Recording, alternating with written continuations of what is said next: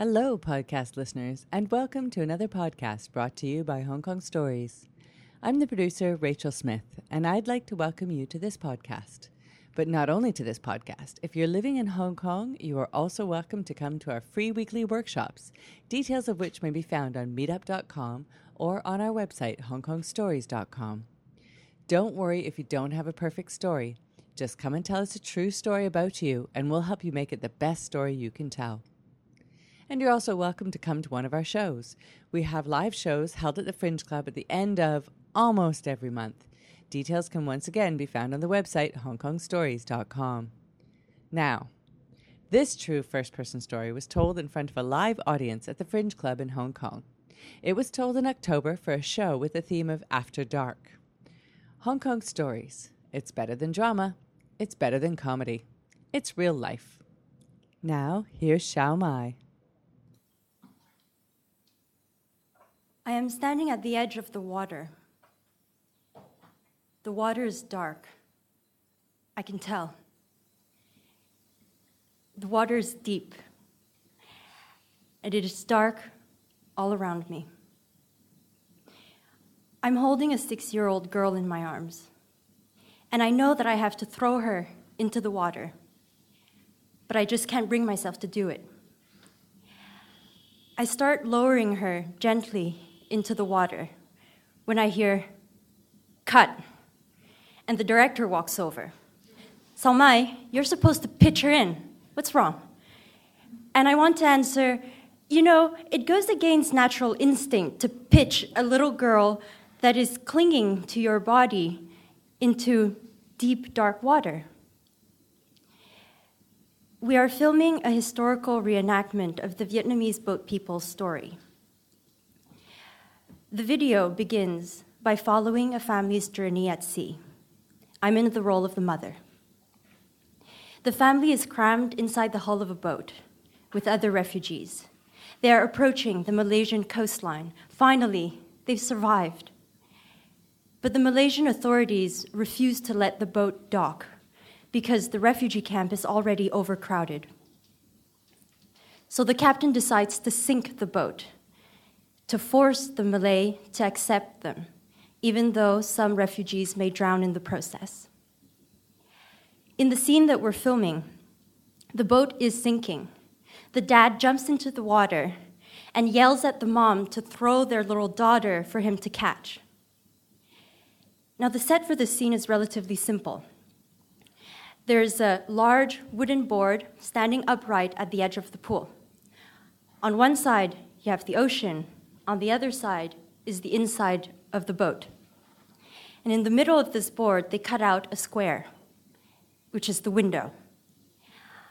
My starting position is inside the boat, near the window, with my little girl.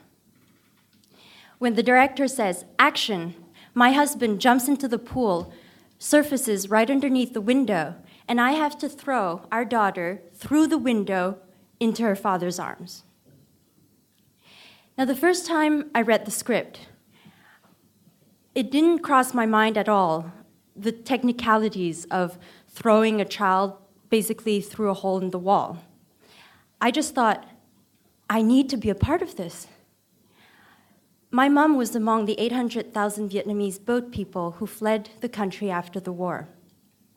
The story of her survival at sea was part of family dinners since my childhood. It weaved itself into my identity. But there was more. This video was to be released on World Refugee Day.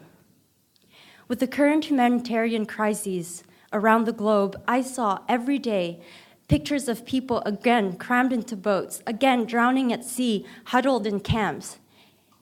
At the same time, I heard anti-immigration discourses that shook me to the core. And I wanted to respond to those discourses in my own way, by conveying through my body what it means to be a refugee. So I prepared myself meticulously for this role. But I knew that a large part depended on how well I connect with my little girl. So the first time I meet her, I work on gaining her trust. We draw in her coloring book together, we play tag, we run around making faces at each other. Then I stop being silly for a bit while I'm having my hair done. And she watches my transformation into a Vietnamese woman of the 70s. And she tilts her head. She smiles, climbs onto my lap, and snuggles into my arms. And I think, yes, now we're ready. I hug her tight. I smell the back of her neck as though she were my own. And I savor my moment of triumph. But when comes that crucial moment when I have to throw her into the water, I freeze. And the director is not impressed with my performance. So I try to refocus. I remind myself of my character's intentions.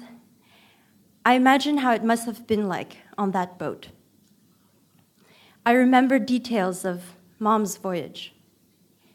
She was 15 years old, without her parents, without her brothers. The rations were depleting. The boat was caught in the eye of a typhoon. The propeller broke. The waves crashed against the deck, tore at the electricity wires. The boat was plunged in complete darkness. And Mom, she stood on deck. I suddenly feel in my bones how strong Mom was at 15. Her desire to live free overpowered all instincts to stay safe. That's the strength I want to convey through my character. My little girl and I are now back in our starting position. Action. Dad jumps. We run towards the window. I think about the urgency of our survival. I swoop her up, and I tell myself, pitch her, pitch her, pitch now. And I did pitch her, and she did fall into the water. I also hit her head against the wall in the process. The director runs towards the pool.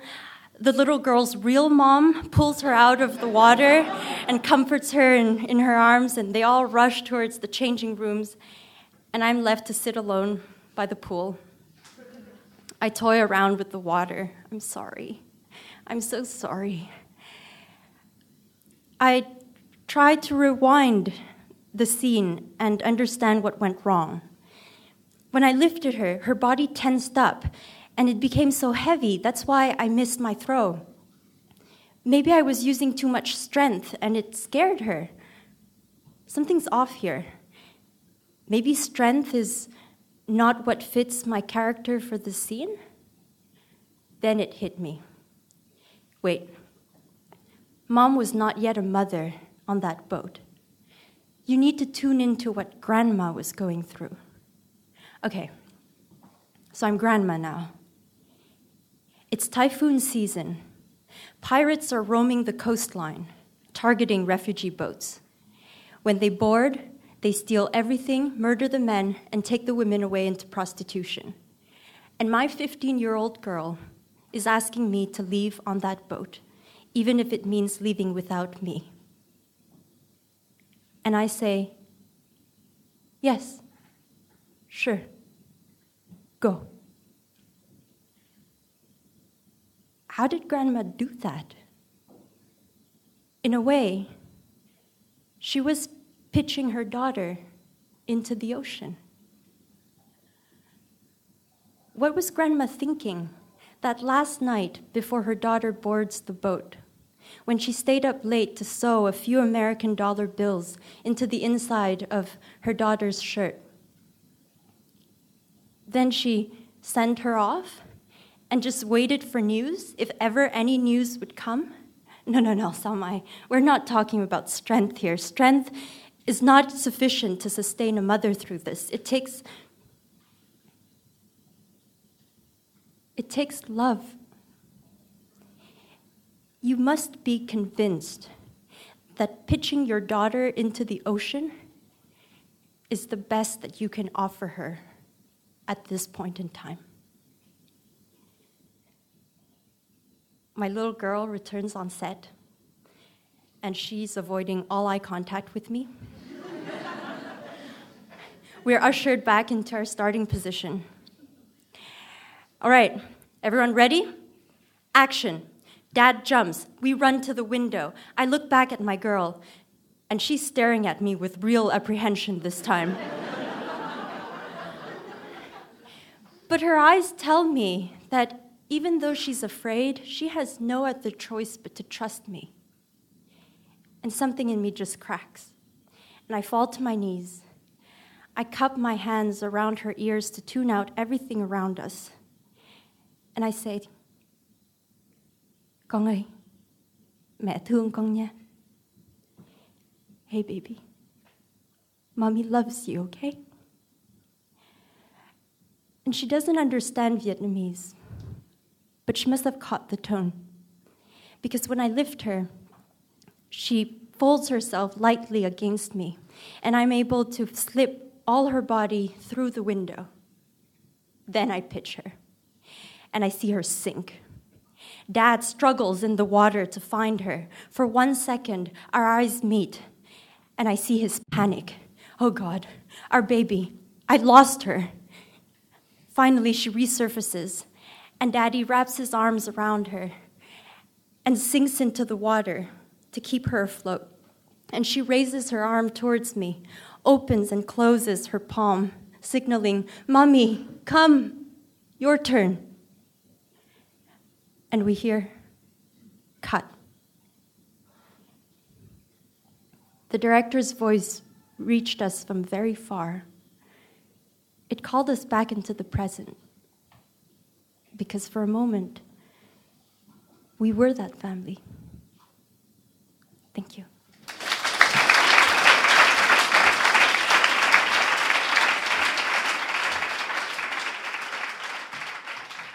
Thanks for listening to this story brought to you by Hong Kong Stories. If you want to know more about learning to tell great stories, visit us on hongkongstories.com. If you enjoyed this podcast, don't forget to share it with your friends. And keep an eye out for our weekly podcast published every Wednesday. Everyone has a story to tell.